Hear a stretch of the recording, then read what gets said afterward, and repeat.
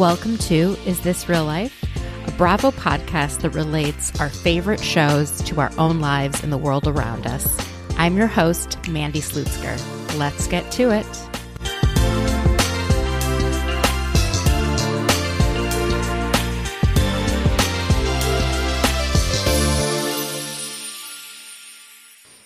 Hi, everyone. I hope you had a great week. I know it was a very wild weather week, at least in the U.S. We've had hurricanes, we've had torrential downpours at Burning Man, mudslides, all kinds of stuff. And we're getting ready to watch bad weather back on our television because The Real Housewives of Salt Lake City is back this week. And I think I'm ready for it. I do. Every time that we get towards the end of a Salt Lake season, I'm feeling kind of down about the franchise because they don't feel like they're actual friends.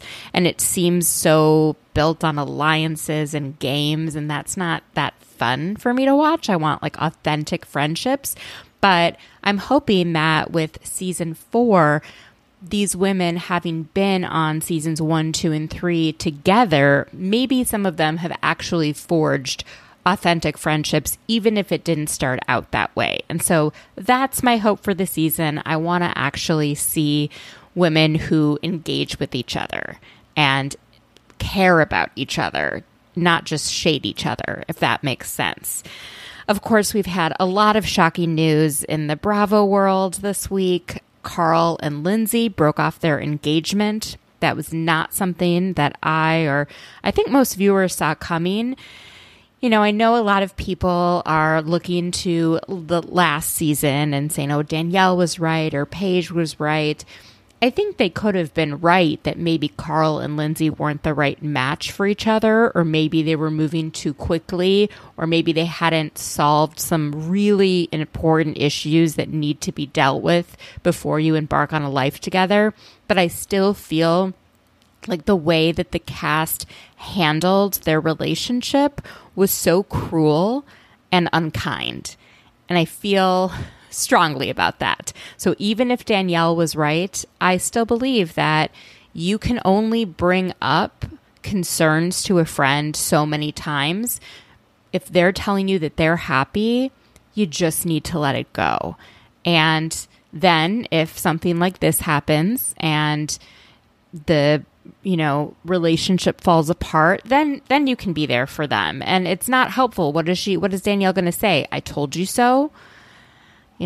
No friend would want to say that during this kind of time. So I thought I would have more updates on the Carl and Lindsay drama by now, but everything that I recorded with Blake earlier still seems to be the case. No one has, at least up until Saturday night, come out with any statements or, we haven't really heard much else. We have heard that there was some drama and physical altercation at the Vanderpump Rules finale that was filmed over this past few days. I don't know, guys. I'm really tired with seeing all of the footage and pictures and things from this season.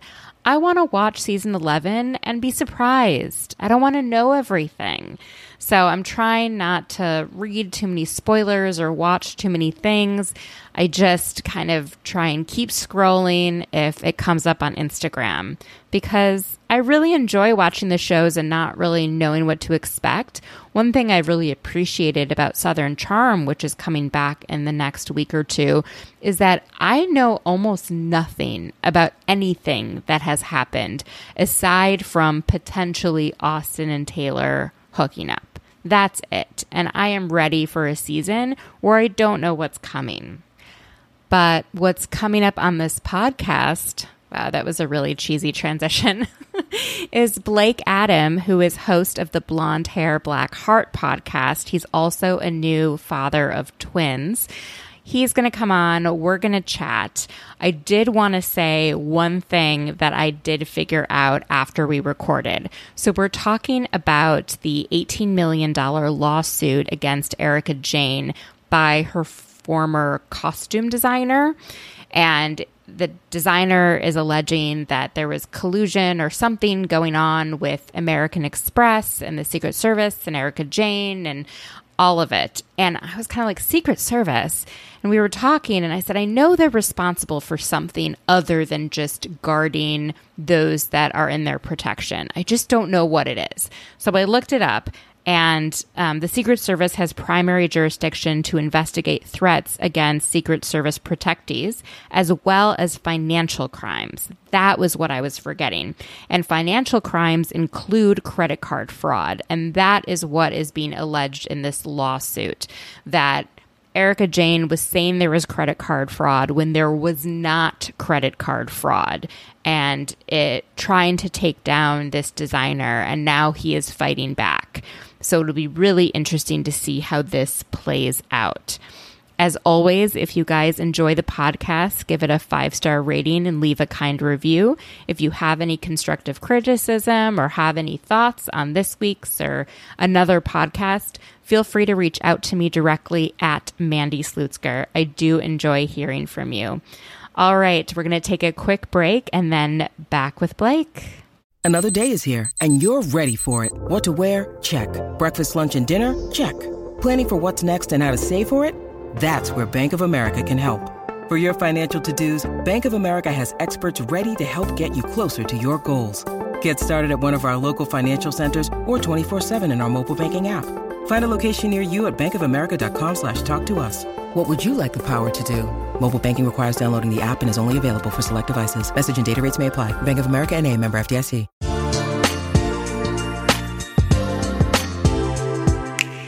Hi, everyone. I am here with Blake Adam, host of the podcast Blonde Hair, Black Heart, and he happens to be a new dad of twins, which is so exciting because last time he was on the podcast, he was talking about him and his husband's journey to become parents. And it's amazing to think that now, the second time you're on the podcast, you have actually become a parent. How does it feel? It feels amazing, exciting, exhausting, all of the things. But yeah, we're just like so over the moon. We're so happy. And thank you for having me, Mandy. I'm so excited to be back on the podcast. I'm excited to be back as a dad now, like you said. Yeah, all good things. Life has been really, really good to me. So no complaints. So I know that you're on Instagram a lot and Twitter, following all of the Bravo news. Is it something that you do when you're doing like late night feedings and diaper changes? Like you're like awake definitely. All the time now. Right, exactly. We're trying to squeeze it in when we can. It's really funny though. Like we are finding, my husband and I, that like a lot of our media consumption is happening in those overnight hours. Like I was joking with him that a couple nights ago, like he was just up all night, and like the twins are actually on a really good schedule, and so they're sleeping, you know, pretty sporadically, but like we feed them and then they go down and they sleep. But he was just like up all night even when they were sleeping, and I kept waking up, and every time I'd wake up he was like starting a different movie, and like over the course of one night he watched like 4 movies, and I was just like, all right, you do you, bud. Oh my God. That must be exhausting. Like you're so tired and then you can't sleep. I don't even know what I would do. I know. And they weren't even good movies. Like literally I woke up at one point and I was like, are you watching Yumi and Dupree? And he was like, yeah, this movie's terrible. And I was like, why are you watching? And he was like, because I'm awake and it's there. So yeah. We're like in that weird delirium. But yeah, I mean, I've always found the sounds of middle-aged women screaming at each other to be quite soothing. So it helps lull me to sleep. Yeah. I love it. I also fell asleep. I don't know if it was last night or the night before with like the hurricane coverage on. I didn't mean to, but I was trying to. I'm really into weather. It's like such a weirdo. That was the thing I wanted to be as a kid for the longest time, is I wanted to be a meteorologist.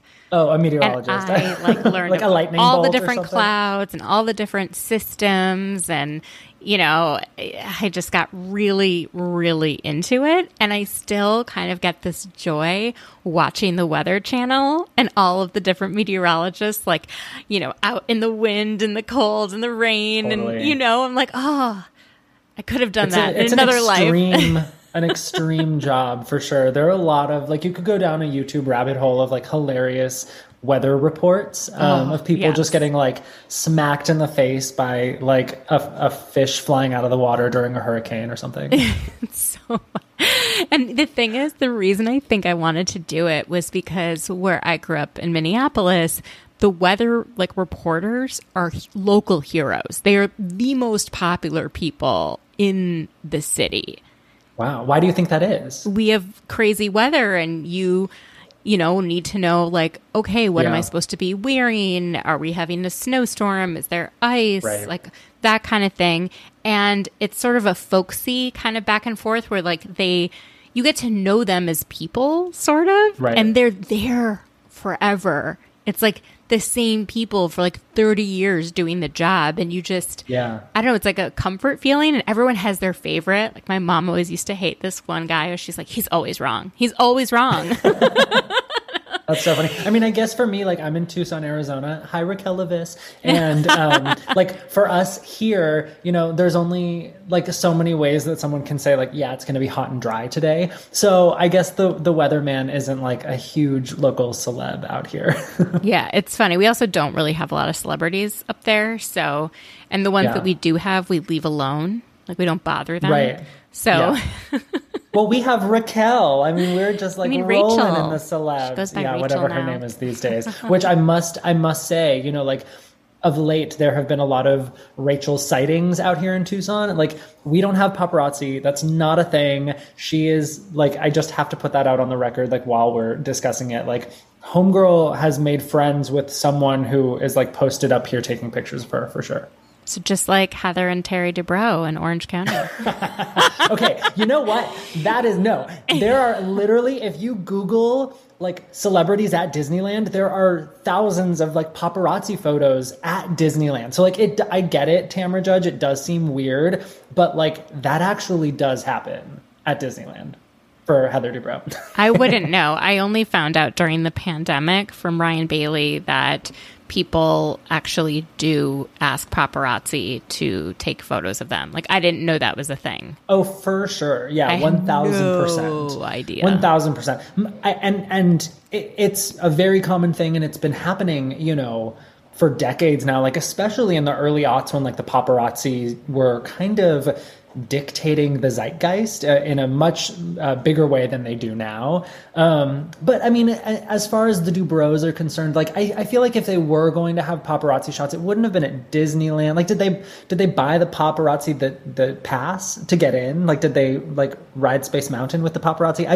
I feel like they would have done something a little fancier, like maybe a night out at Nobu. I just don't think it would have been Disneyland. Hey. I truly don't know. Like, I don't have a very strong opinion.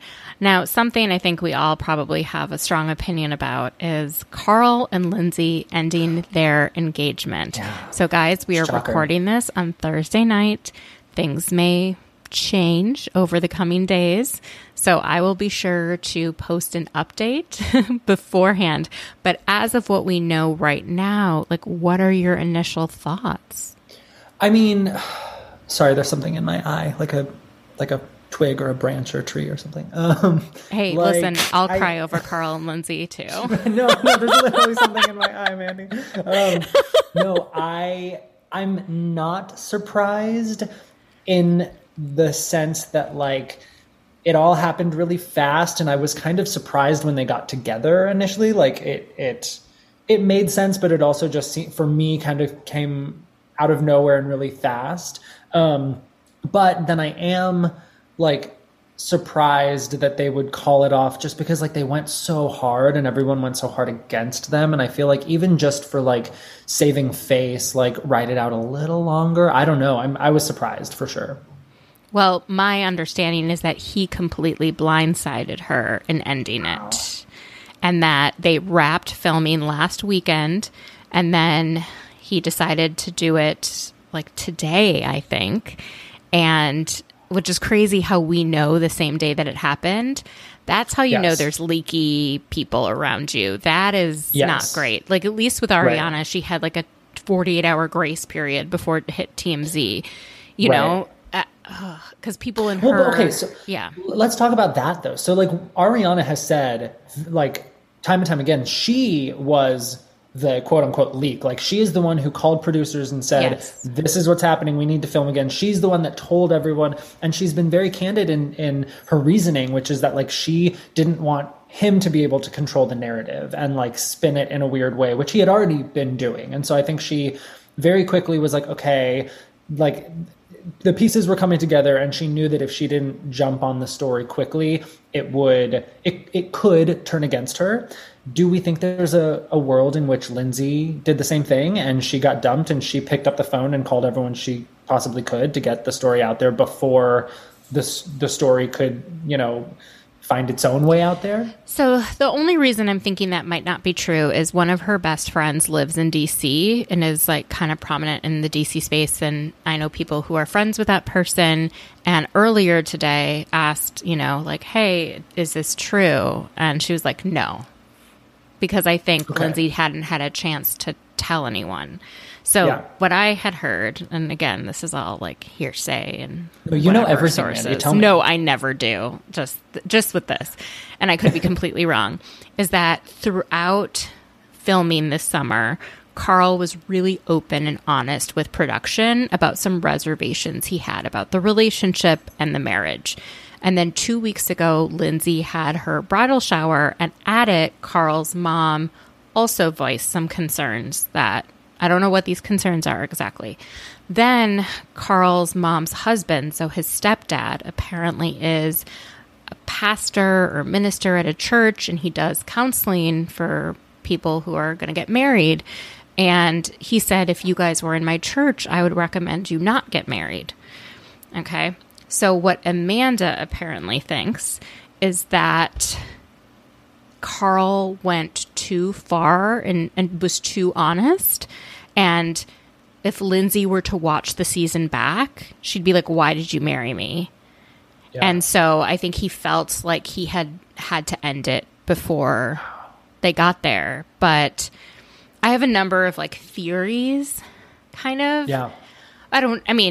No, it's nobody's fault, right? But I have a feeling that he's someone who actually doesn't want to be on camera anymore. Mm-hmm. And I have a feeling that she's meant to be on camera for a long time, right? So that is that thing. He wants to be sober. She's not a sober person. And that's okay in many relationships, but it seems like his sobriety is a little bit fragile. And he's also, because of these friendships, like they drink an abnormal amount. And especially for like people in their mid-40s. Yeah, it's wild. It's just a lot. I have a glass of wine. I'm like, done. Right? Yeah. Seriously, Martini, I know. over. Yeah.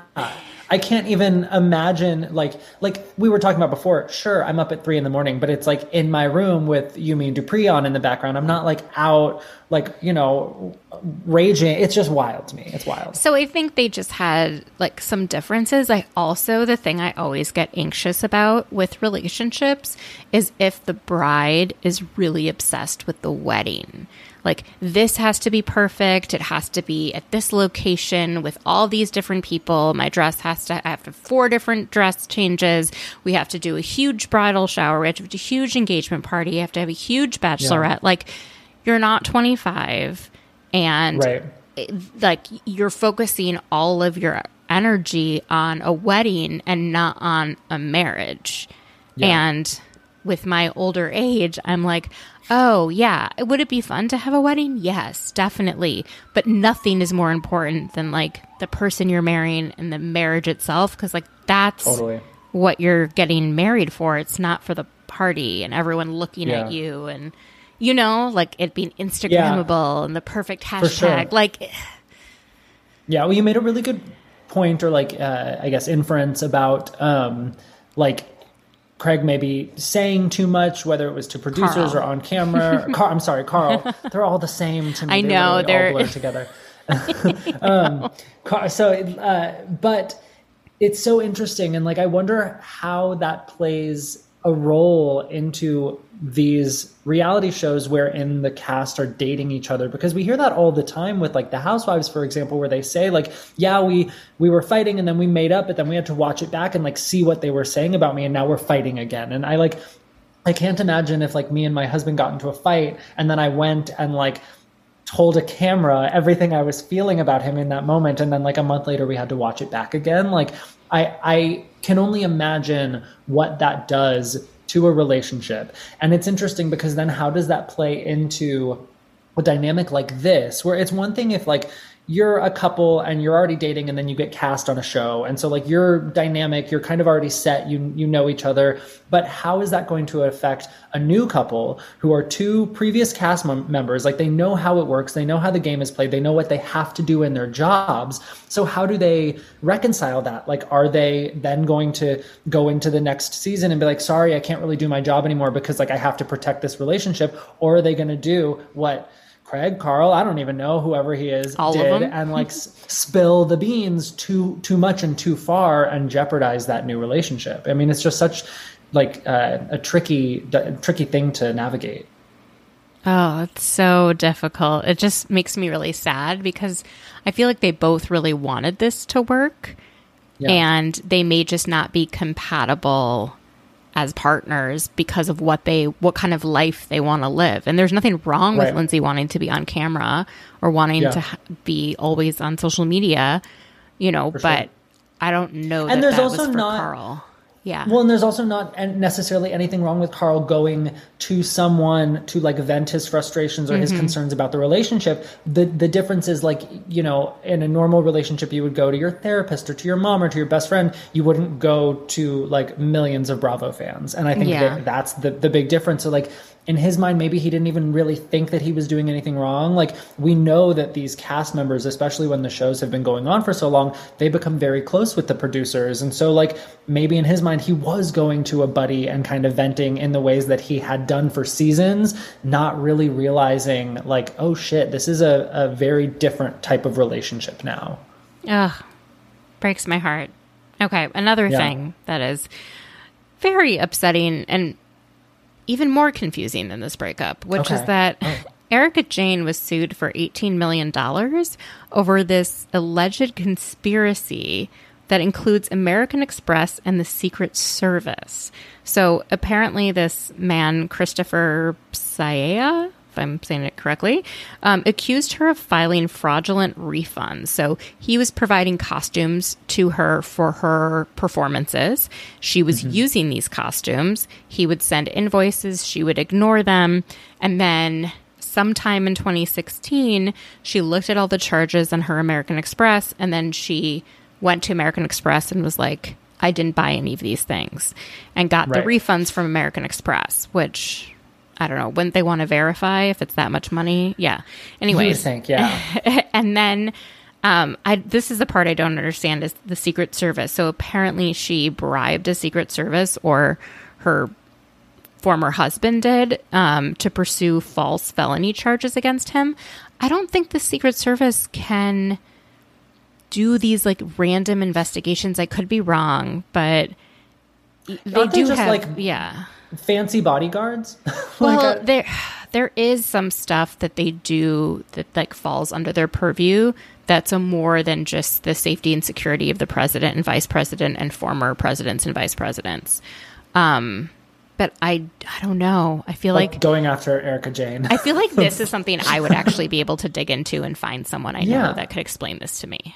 Okay, so next week I'm going to want like a full, in-depth analysis of what the hell's going on. I believe that he was screwed over by her, but I don't know that I believe the extent of a conspiracy. Yeah, for sure. So I don't know anything about anything, but I do know something. Yeah. That so I know, and like I'm not naming names here, but like breadcrumbs people, like everything that I talk about, it's very easy to put the pieces together if you're smart. I know someone who is a service provider to a lot of the Bravo Lebs. They provided a service to Erica Jane, and I know that they had to hunt the bitch down to try and get paid, like sent invoice after invoice, that's like Sheree. Text after text, avoiding literally the bill collectors like Sheree. Had to go to Erica's assistant and like basically be like, yo, like here's my Venmo, just pay me. And what's crazy is it wasn't an obscene amount of money at all. It was something that like you or I could reasonably take care of. Yeah. And I heard about this, gosh, maybe a year ago. So that doesn't surprise me at all. Par for the course for Miss Jane. It's expensive to be any of her service providers. It's so frustrating because I'm like, if you just do your own makeup, just do your own hair. Like, if you can't afford it, that's fine. Are we going to make fun of you for looking bad? Some people are assholes, but if you say, listen, I've cut back on glam, I've cut back on the stuff because I can't afford it anymore. That, like, all the power to you. I would appreciate that level of transparency. For sure. Yeah. And you know what? What an incredible pivot it would have been for her to come out of, this lavish, exorbitant lifestyle that she had, where she literally had like a chapel down the hall from her bedroom in her mansion. And she was like, look, I still can be fabulous and beautiful and wear incredible fashions, but I can do it on a budget. I'm going to go to vintage stores. I'm going to find like old, like there are ways to be fabulous without spending hundreds of thousands of dollars on clothes. I mean, clearly she wasn't spending the money on the clothes, but you know what I mean. I feel like it would have been even more impressive. Like, if people loved her fashions when she could, just charge it to her Amex and not worry about the bill, we would have been even more impressed if we knew that she actually put some thought and I don't know, something else into it besides just swiping the card. So here's my thought. I feel like she's never really been a fashionista. She likes other people to pick out outfits and dress her, but she never wants to do it on her own. I actually think Dorit would be much more likely to be able to go shopping at vintage stores, putting outfits together herself, having her ideas of looks. But I don't think that's actually Erica's passion. I think she... Right.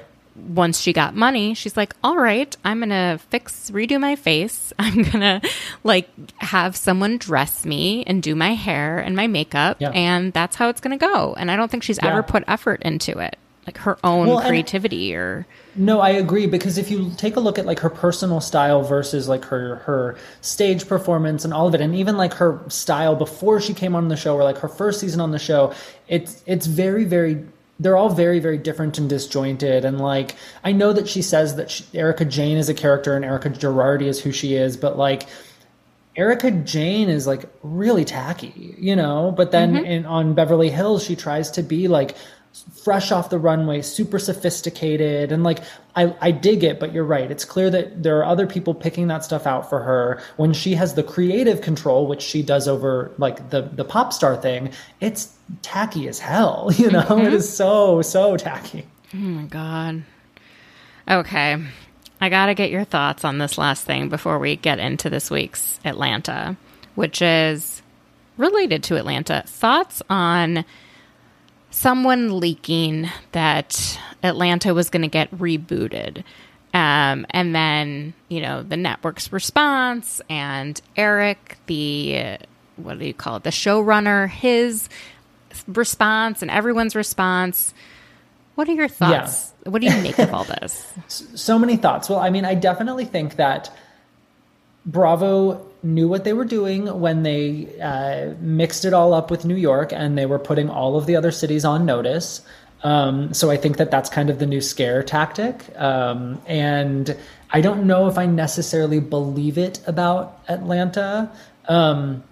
Here's the thing, New York was always one of the top cities, but I can't really explain it or put words to it, but for whatever reason, I feel like the New York women, they've been off the TV for 3 years now, and I'm not really missing them as a group, we got our Sonia, we got our Luann on Crappy Lake, and that's fine, but I'm not missing Ramona. I'm not it's okay that they went away. I think a much larger hole would be left if Atlanta went away.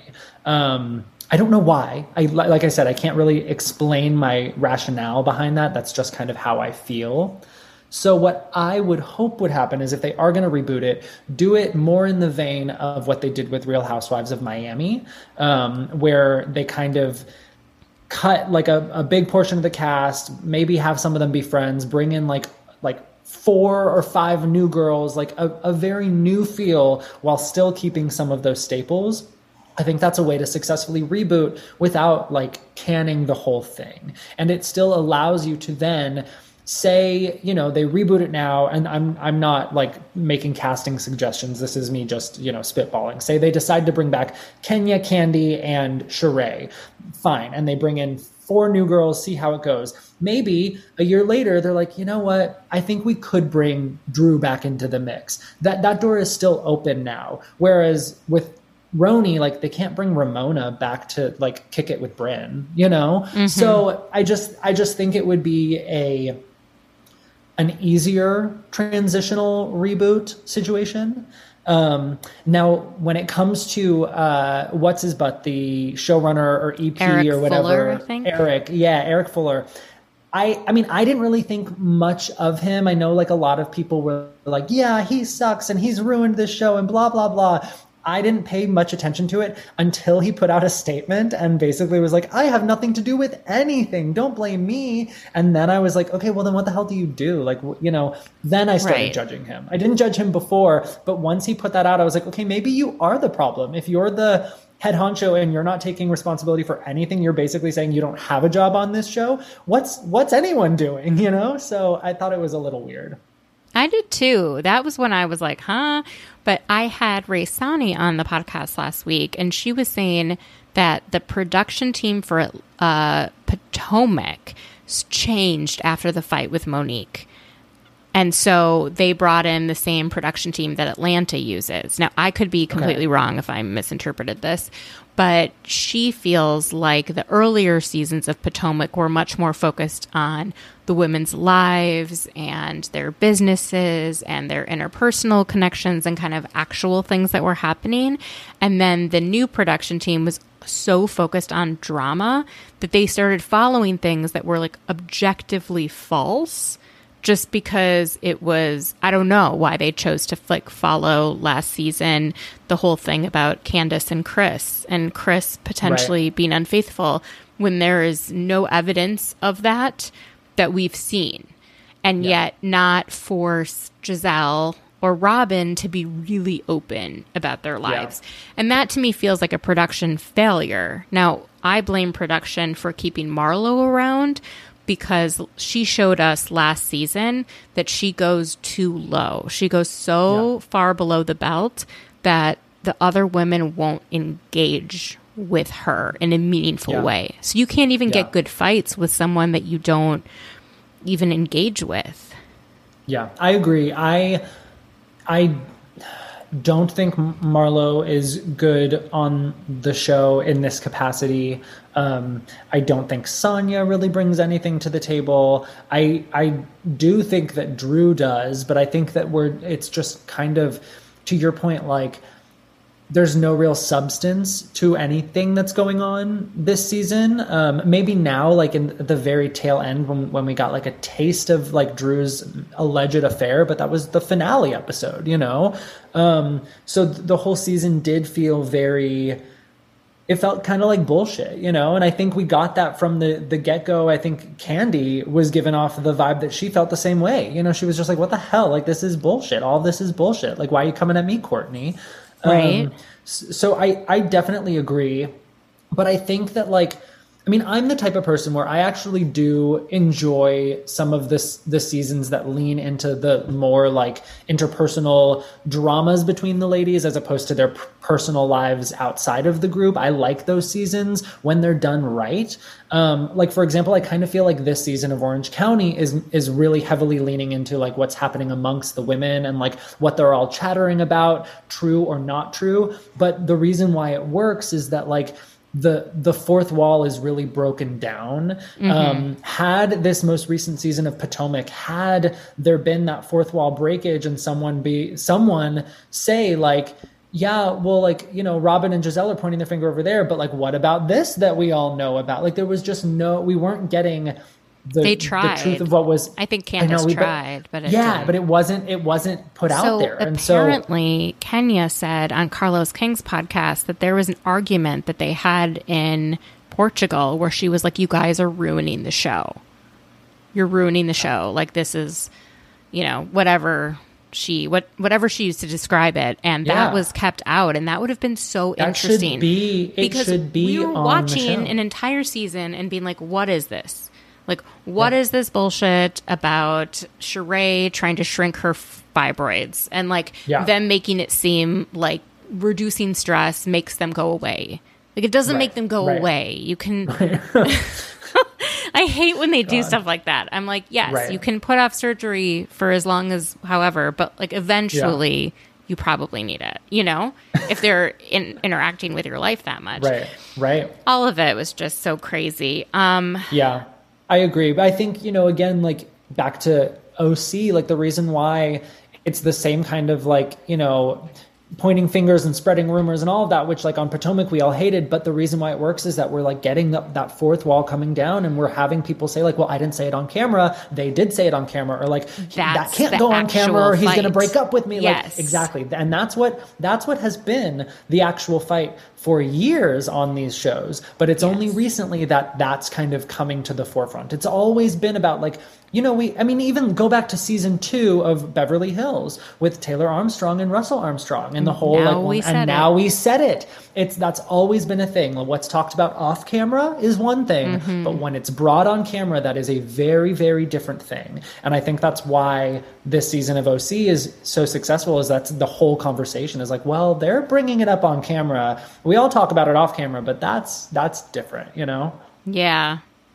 So a few questions about Atlanta. Okay. So Drew and Ralph go to couples counseling because there's a lot of problems. She's very upset about this like video with Courtney. I don't even think she's upset about the video. I don't even think she's upset that Courtney called her a bitch. I think she's upset that her husband will never take her side and will never validate her feelings. And it just happens over and over and over again. Yeah, it was probably one of those things where when it came up, she was waiting for him to have a response. And when he didn't, she was like, okay, well, now I have to have a response, It's just, and he's like, she didn't say anything about me, did she? Like, oh my God, you were that was such a mess. Oh my and God. Dr. Ken, who I have found historically to, in my opinion, be somewhat misogynistic, even he was shocked out of words with Ralph's, what he was saying. Yeah. I mean, do you feel, this is my question, that throughout the whole season that Drew knew that the relationship was going to end, and she was maybe making him pretend, or she was pretending, or they both were? Like, so they were definitely pretending, but I don't think it was necessarily like that she knew that it was over and she was pretending like we're separated basically, but we're going to pretend to be together until the season wraps. I don't think it was that. I think it was that she knew that there were major issues in the relationship, and she just didn't want that to be a focus of this season. So she went into it saying like, let's just act like everything is perfect, because like we don't need any more stress on our relationship. And I think by the end it was just done, and she couldn't keep that facade up anymore.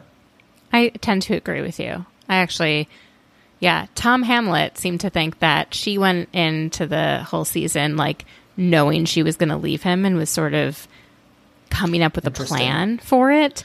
And I just don't see that level of like planning or thought. Well, and what was the big grand plan? Because she didn't leave him. She got like outed for some weird thing. Like, I just feel like if she was going to do that, look at Drew. I mean, Drew is like Little Miss Attention. She loves the spotlight. She's like kind of a little firecracker. If she was going to like leave him, I think she would have done it at the start of a season and had like a hot single girl season. Like that's what I would have seen for her, like following in the footsteps of Ashley Darby. I don't see her riding out a whole season to then have some like weird rumor come out about her like maybe being a lesbian. I don't, it just is too weird for me to think that she would have planned it. I agree with you entirely. The difference between her and Darby is that Ashley, even when she was living with Michael stopped showing up on camera. He wasn't eager to be shown on camera, even when they were living in the same place. And she did a lot of filming outside of the apartment. Now, I think that Ralph is obsessed with the cameras. I mean, he went to the reunion and he's not even with Drew anymore. I know. Yeah. And that's on him. Like, yeah, they invited him, but he chose to go. And I think he would not, if she left him, he would be like, well, I'm getting mic'd up too. I'm getting my own contract. Like, you know, and that's why I think the timing would have been is so important. Like had she known, like before cameras were up, like going into the season, that it was done, I think for that reason, she would have called it off and just been like, look, we're not even together anymore. So that way he wouldn't have, like, if they had broken up in the off season, Bravo isn't going to mic him up and bring him in for a confessional. If they broke up mid-season, absolutely they would, you know? Yeah. So I think she would have played those cards wisely, and how it played out for her wasn't good. So like, I don't think she planned it. What did you think of Courtney's hot mic moment? So she was saying that, you know, Drew goes to visit Ty in Texas and Ralph has evidence and he's going to use it in the divorce proceedings. And then when she thought that she was done, I'm like, did she really think she was done? But she like stands up and she's like, well, I have pics of Ty and Drew on my phone, but I wasn't going to say that on camera. And then hints that the reason that Drew pushed for Ralph to adopt Josiah was that she could go be with her gay lover and have him pay the bills, which is just hilarious. Like, that's not how any of this works. No, it's ridiculous. I mean, so first of all, you could tell that Courtney thought that she was so smart when she used the term discovery. I know. She's like, so it's a thing. And yeah, she's like, let me pull out my Elwoods right now. And I was like, bitch, you are not like a lawyer. You're not Phaedra Parks here. But the comment that she made, like the whole adoption thing, was really gross and low, in my opinion. I think like bringing Drew's kids into it, or like her intentions as a mother, or like in wanting him to be a father or a stepfather, I think that that's really, really gross. I think it undermines the relationship that Ralph had with Drew's son.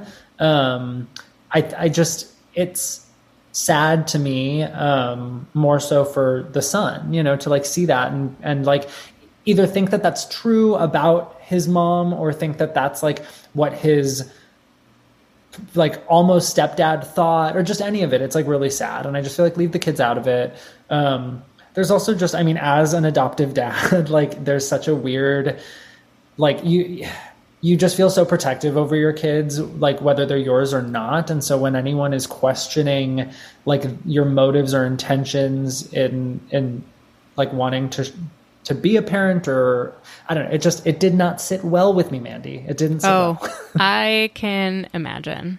I actually wanted to get your thoughts. I'm just going to completely jump into OC on please. Jen with, I always call her Jen with two N's, but she is a Jen with two N's, and that matters to me. It does. And I like Jens with two N's.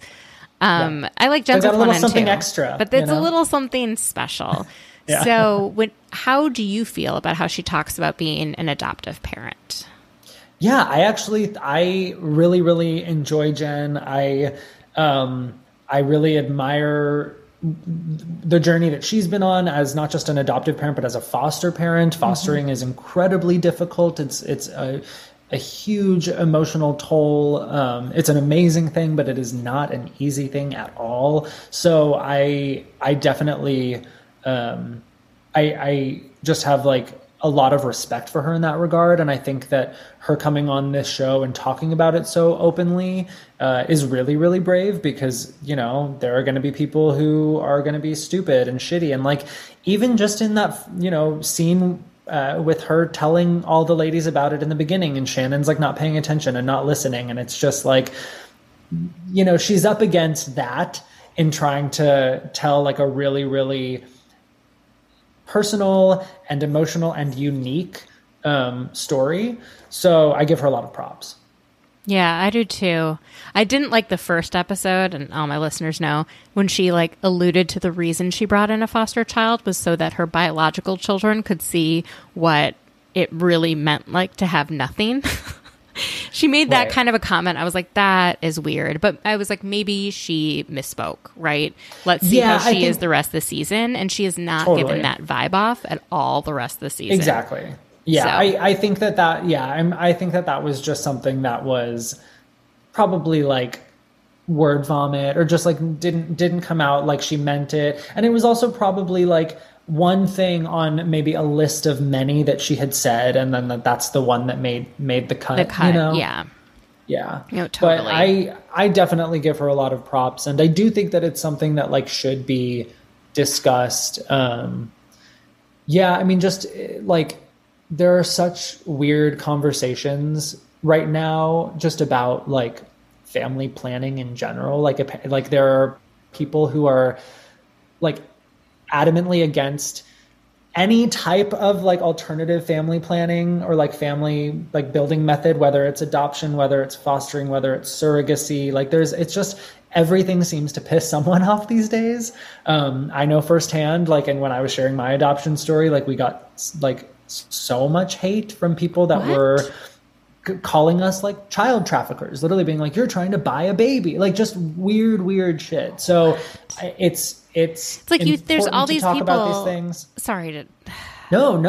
Like there's all these people saying that we don't believe in abortion and we don't want anyone and you should just adopt. And I'm like, okay, well, like if people make that choice, like good on them, like that's but then choice. When you do, I can tell you firsthand, when you are someone who is actively trying to adopt, there will be people who will be upset about that, and then the same thing when you're trying to go about surrogacy. And like, it's not just because I'm like in a same-sex relationship. These are people who are just like adamantly against adoption, period, or like against surrogacy or IVF, period, and it's weird. And the IVF thing is insane.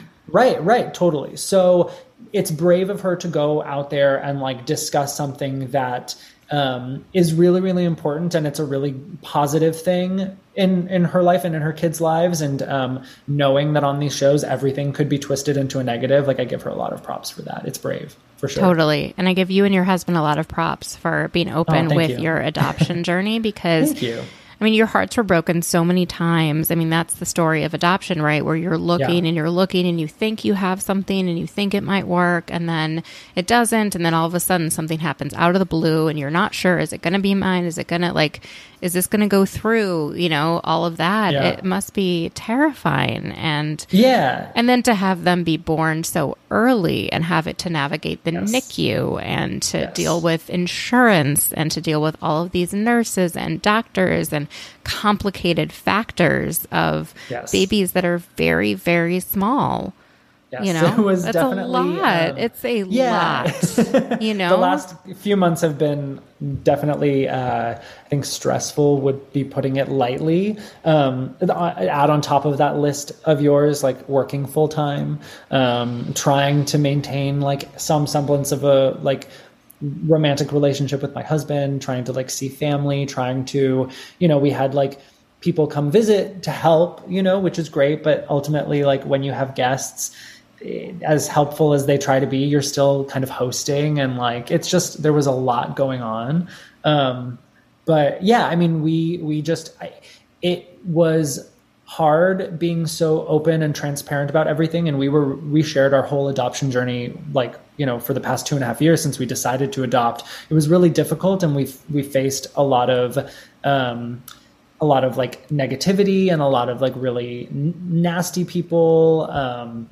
But the positive is that we just found so much support, and we have so many people that have rallied around us from the beginning, people that have rallied around us since the twins have been born, so many people that are invested in our story and now invested in the twins. And like to us and to me specifically, that means so much. So like all of the difficult things that we've had to navigate, as crazy as it sounds, like knowing that we have a community of friends and family, but also of like complete strangers who care about us, like that has given me so much peace and comfort. So, I mean, and you're one of them. I mean, you've been so supportive of the whole thing. So honestly, we're so grateful. I mean, I've learned through my work that a child's best place to grow up is in family care, right? And it's hard because when I was living in South Africa and I volunteered at an orphanage. And that is not a good place for children. And I didn't know that at the time. And I think the science has really caught up with children's brains actually do not fully develop if they are not in family-based care. A lot of times they actually have stunted brains. And that's because, having guardians that care for you. I mean, obviously there's some family homes that are toxic and abusive, and I'm not talking about that, Right. but having caregivers that you can rely on and others that you can mimic their movements, their sounds, you know, that engage with you, that sing, that clap, that play, that, you know, all of that helps build children's brains. And the first 1,000 days of a child's life from the moment they are conceived until their second birthday is the most important window for nutritional, you know, importance and for cognitive stimulation. And it doesn't stop. And to think that people would rather have these babies be in some sort of institution with 4 blank walls and no interaction. I mean, come on. That's crazy. That's not what's best for kids. What's best for kids is to be with a loving caregiver in a home. Yeah, absolutely. And like every adoption story is so vastly different. There is no like one size fits all for any family, you know, any buddy or any couple that is building their family. Like their story is completely unique, and that goes for adoption, that goes for surrogacy, that goes for fostering, all of it. And so I think people get so hung up on like this kind of very black and white idea that they have in their head, where it's just like, this is a transaction and you just found someone who's like pregnant and poor and you're offering to give them money in exchange for their baby and blah, blah, blah. And that's like such a very like not realistic idea of what adoption actually is. And like for us in particular, like we actually now are like really good friends with the twins' birth mom. Like she lives here in town. We like text her every single day. Like she would come visit the twins in the NICU. Like we're friends with her family. We went to her mom's birthday. Like we celebrated Mother's Day with her. Like it wasn't a transactional thing. We're her family now and she's our family now, and we're all the twins' family now. And I don't think there's anything wrong with that at all. No, that's beautiful. The more, the better. Oh my God. You know, it's wild. And, you know, people just don't want to delve into nuance. And I'm a person that thrives in nuance because everything is so nuanced. And like things aren't so black and white. Right. And everyone likes to see things in black and white and then take stories and then apply it to their narrative of black and white, where one person must be good and one person must be bad. And one is, you know, like abusing the other, and one is taking advantage, like, and one is a victim. It's not as clear. Right. And there are situations where people do abuse the system, but that's not this scenario. Right. And why do you need to like harass 2 young dads who have children in the NICU? It boggles my mind. Yeah. Well, it definitely, that was something that Tamara Judge had to ask herself. My first week with the babies in the NICU, to kind of get my mind off of it, I had watched one of the first episodes of this season of Orange County, and I like live tweeted as I was watching it, as I always do. I haven't done my podcast in a couple months just because of, you know, the new schedule. I have 2 babies. It's really hard to like kind of land down time in front of the mic, but I've been trying to be really active on social media. So I live tweet all of the episodes. And I tweeted my opinion about her, and it somehow got back to her despite me being blocked by her. So I don't know how she saw it, but she decided to call me out, and she called me like an obsessed fan or something. Mind you, I had in maybe like a tweeted quote like tweet. She screenshotted it.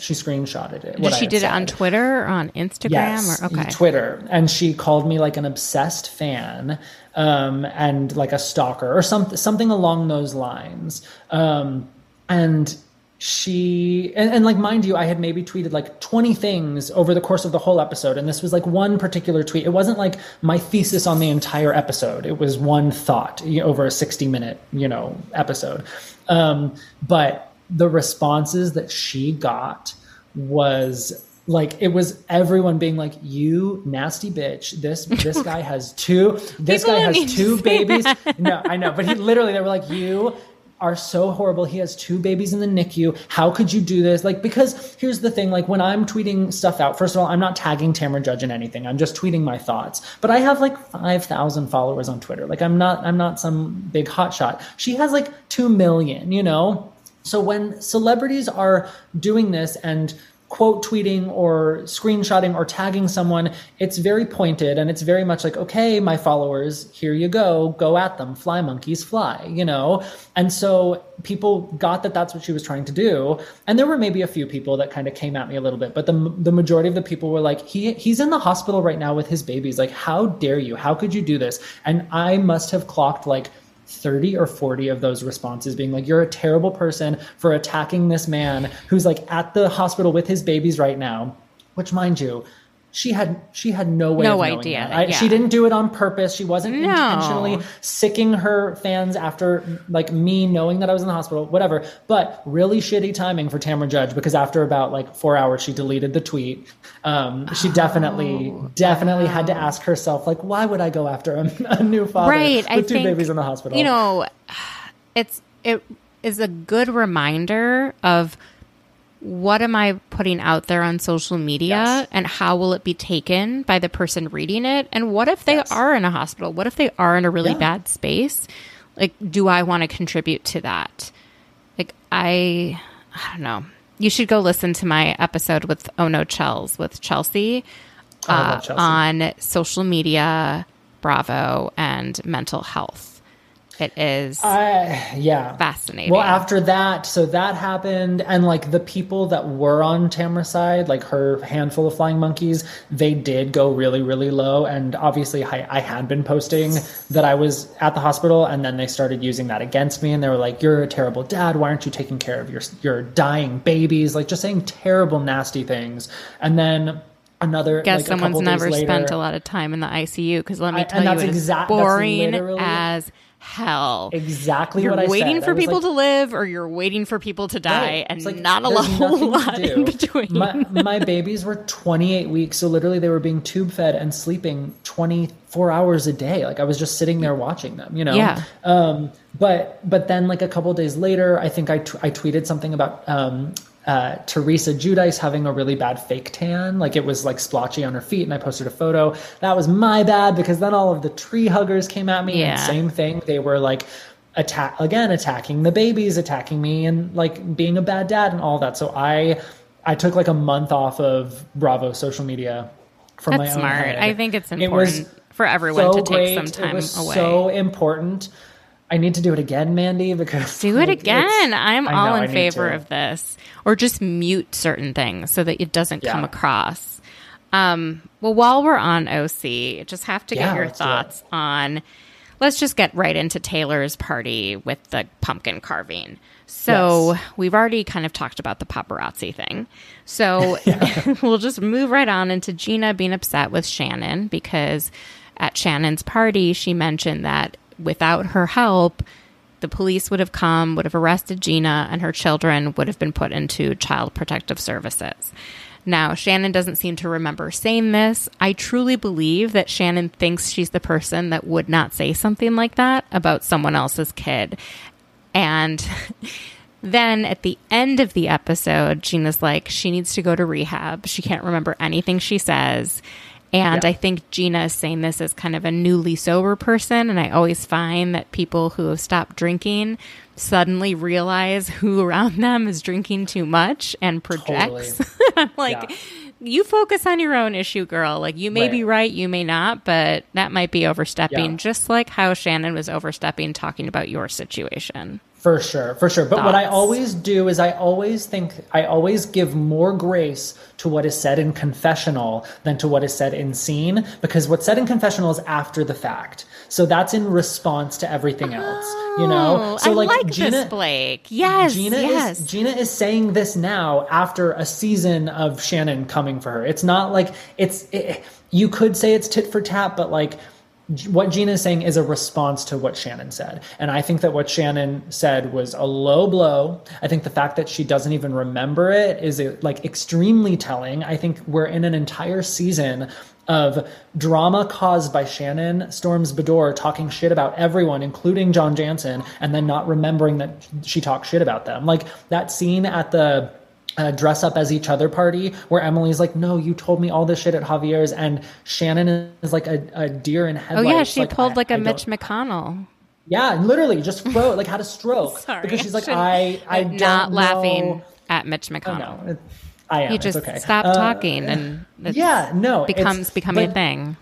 Exactly. So Shannon McConnell did the same thing. She like short circuited, but it's because she realized in that moment, like, it's me. Hi, I'm the problem. It's me. Like, truly, she is the cause of all of her own bullshit. And it's exactly what happened her first season when she came on and she was off camera running her mouth to all these women about her relationship with David Bador. And then she, like, on camera, she'd be like, what are you talking about? I'm not crazy. What are you talking? Like, you will all see the truth. Yeah, exactly. And guess what? We did all see the truth. And it was that you and David Bador were not in a good relationship. What do you think is Shannon's best breakdown? Like, most funny? I mean, that's the most iconic. The Lizzie's beach house dinner, that you will all see the truth. You will all see, and Heather Dubrow going like, do we need to call an ambulance? Like, so iconic. So funny. That's also like the night where like the husbands are shouting at each other across the table. Like, it's so good. So good. So the reason I'm asking is because, and I mentioned this last week, I'm doing this exercise with my therapist where I'm naming my anxiety.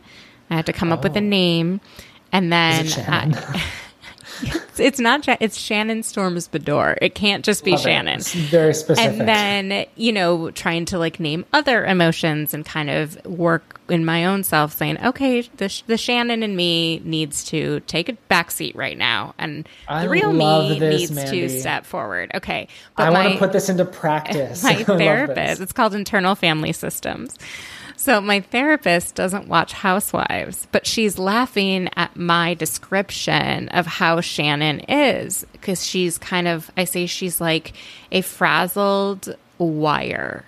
Like she looks like she is just like a bundle of nerves that is about to kind of shock you or explode at any moment. And she's just trying to hold it together.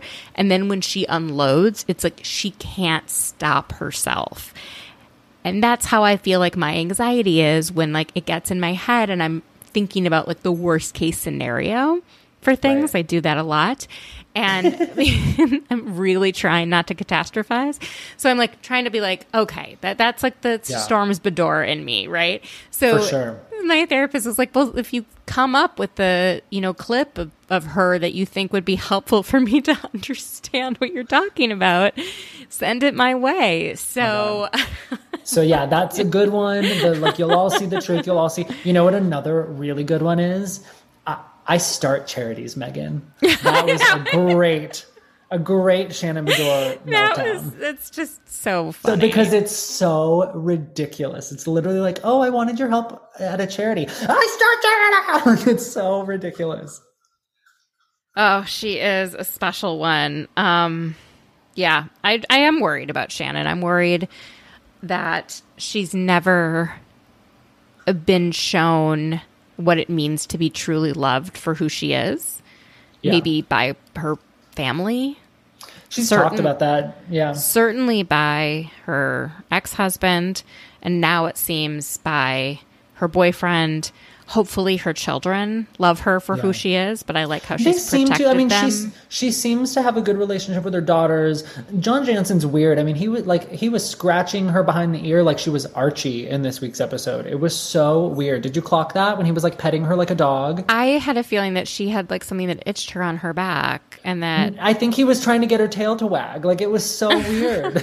I was like, maybe she's got a bunch of bug bites or something. It was, I mean, even she was like looking at him like, John, what are you doing? Like, very, very strange.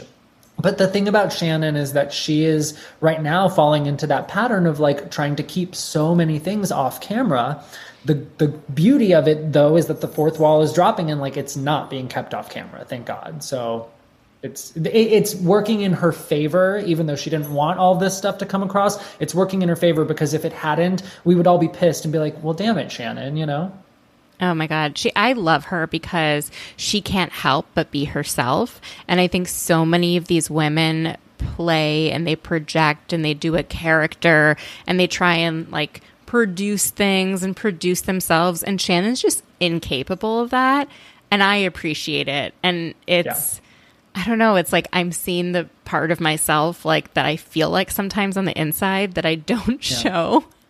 That I'm like, I get you, Shannon. Sometimes you like when she showed up at that pumpkin party and she was such a mess and she's just like so anxious and then she just couldn't function. I know what that feels like where you're like feel sick. You like haven't slept. Your heart rate is like to the moon, you know. So some part of We've all got a little Shannon Storms. We've all got a little Shannon Storms Bador in us in our internal family system. Okay. To end, let's chat about New York. So Are you enjoying the new New York?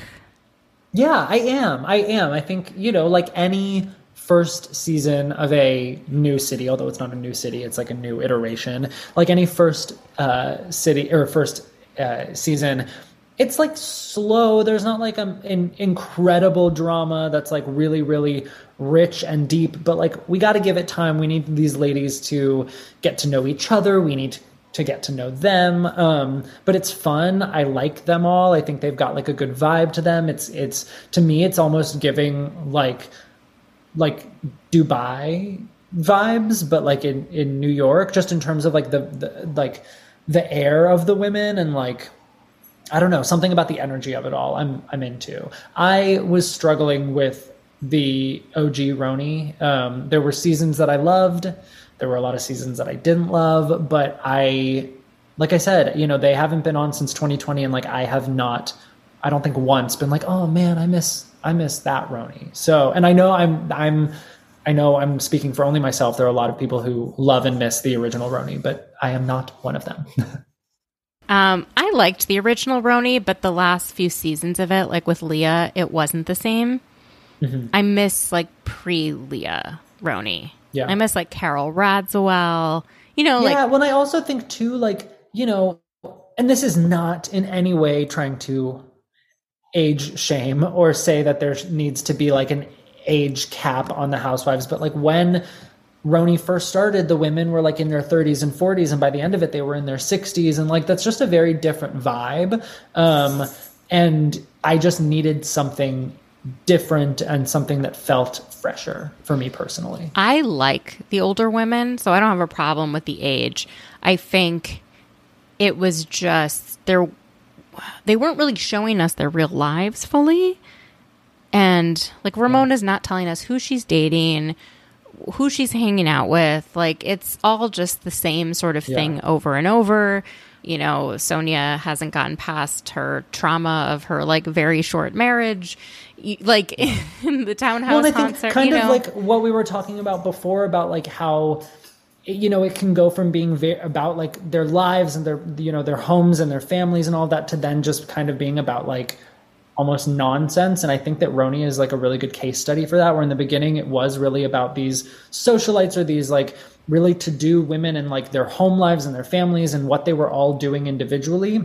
But the last several seasons, it was about them fighting, but not even really fighting. It was more about them like squabbling. Like there weren't any like real, I feel like Bethany and Carol was the last like true like feud on Roni. And then from there, it was kind of just like little squabbles at like drunken dinners. And that was that, you know, but there was no substance. I was always on Team Carol very firmly and loudly. And well, now everyone is. Bethany has, I don't know what the fuck is going on with the She is unraveling. She doesn't know how to have friends. She's the kind of person that does not know how to have an actual relationship that's not transactional.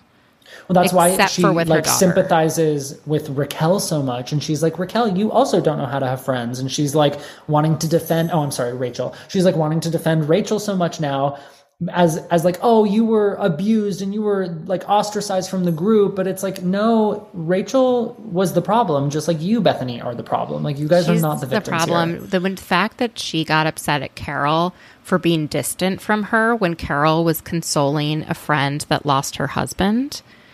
Yeah. Like, do you not realize that she's actually doing something else? And this has nothing to do with your friendship. It's not that she's purposefully not hanging out with you. She is tending to a different friendship that needs her at the moment.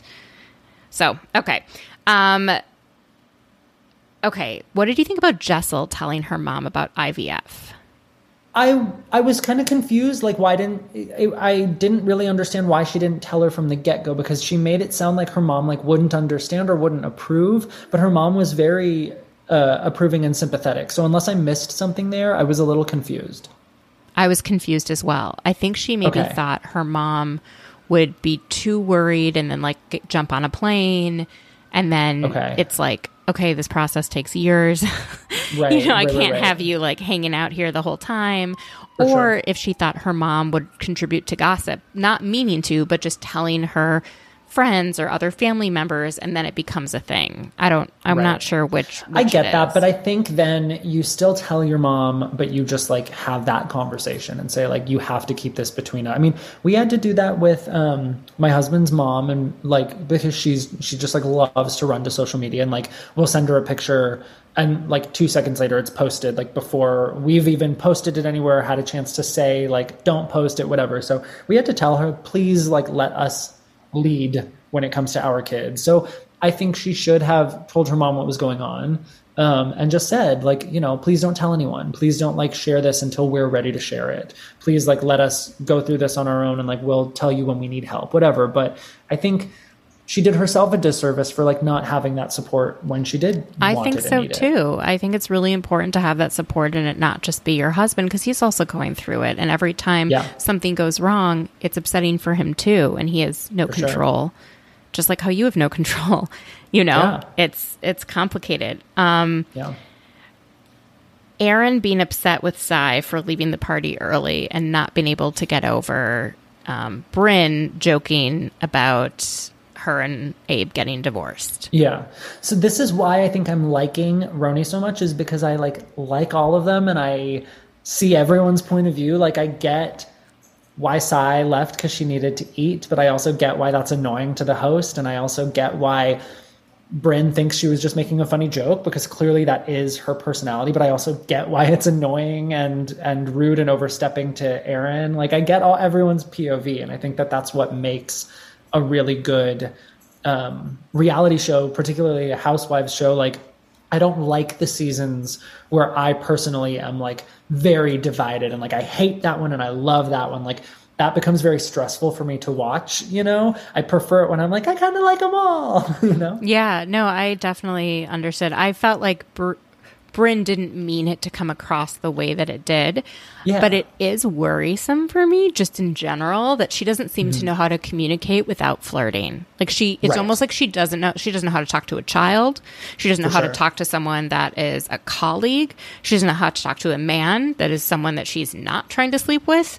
Like that is very concerning. And I don't think it's a joke. I think she truly made herself flirt all the time so people would like her and think she's cute and sweet, but it's so immature, and it just shows like how much support I think she still needs to feel confident in the fact that she is an adult. Totally. Yeah. And so I completely agree. And that's why I think like, I don't think it was a personal thing. I don't think she actually was trying to hit on him, but I think it's just who she is, and that doesn't excuse it. But I think it gives light to it. It's just her life is so confusing to me, because we meet this ex-boyfriend Gideon, who seems beautiful and kind and wants to be with her, and she's just like rich. Yeah, and rich. Did we mention rich? I was waiting for that. She's like, I'm not ready to be a wife. I'm like, well, why don't you work on that? You found such a great man. Yeah. Like who you like enough to be with for 5 years and still hang out with. Yeah. I think it's so interesting in those types of dynamics. Like if you're in a relationship with someone, like for me, I've always felt like if I'm dating you, like obviously if we're dating for a month, I'm not going to treat you like we're married. But if I'm in a serious relationship with you, what's the difference if we're like in a long-term relationship versus if we're married? Like I'm still going to show you the respect of being your partner. I'm not going to cheat on you either way. I'm going to expect you to like come home to me either way. Like my husband and I were splitting our finances before we got married, like all of those things. So for me, when we like put a ring on it, it really didn't make any difference in our day-to-day lives. So it's interesting to me that she clearly dates in a way that she believes is so vastly different than what she would have to be as a wife, you know? Like she clearly thinks that like, once she becomes a wife, like everything in the relationship has to change, everything in her life has to change. But for me, it was like nothing changed. We just had like a really fun party and now we get a tax break. I love it. Yeah, I wonder, I think she always wants an exit strategy. And she views marriage as not being an exit strategy. Something she says is something I want to do once. I don't want to get divorced. And so the question is, why do you always feel like you need to make an escape? Right. And would you be willing to be with this man and not be legally married and still live together and maybe even start a family together? Like, is that easier for you? Or maybe he wouldn't be okay with it. I don't know. But there's so many ways to make things happen. It just feels like I hope we get to see her maybe work on some of her like internal things a bit. But then if she gets married, maybe she has to stop flirting so much because it's weird. Like it's odd. It's not funny. I don't think. It's like, why are you talking to people like that? It's like, what's your real voice, you know? Like, hi. You know, I'm like, God damn it. Who are you? You know, and maybe she doesn't know who she is. And maybe watching herself on the show will help with that. I think a lot of first-time housewives or reality stars, they see themselves and then they're like, oh, shit, that's what I sound like. Yeah, we'll see. I don't want her to change too much. I don't want any of them to change too much because I can't stand when they come back a second season and are a completely different human being, a.k.a. Wendy Osefo. Still not over it. Still frustrated by it. Dr. Wen. Oh, my God. So frustrated. And then any thoughts on Sai? Because she's the one that I can't connect with. Love her husband and family, but I think she's mean. She's my least favorite. I feel like if you're like that picky about food or you have that many food restrictions, just like bring a snack in your purse. Right? Stop complaining about it. I don't know. I didn't it's like just how like weird. That's said the thing about Jenna's name where Jenna had to then like share. It's like you're always bringing up like Jenna's clearly more guarded. So you're just she has more to lose than yeah. any of these other women. That's I mean, she's true. the only one that came in with like some bit of notoriety. Mm-hmm. She's the only one of them that's ever actually experienced like having your name in the tabloids, having like she was like literally outed by like the major media.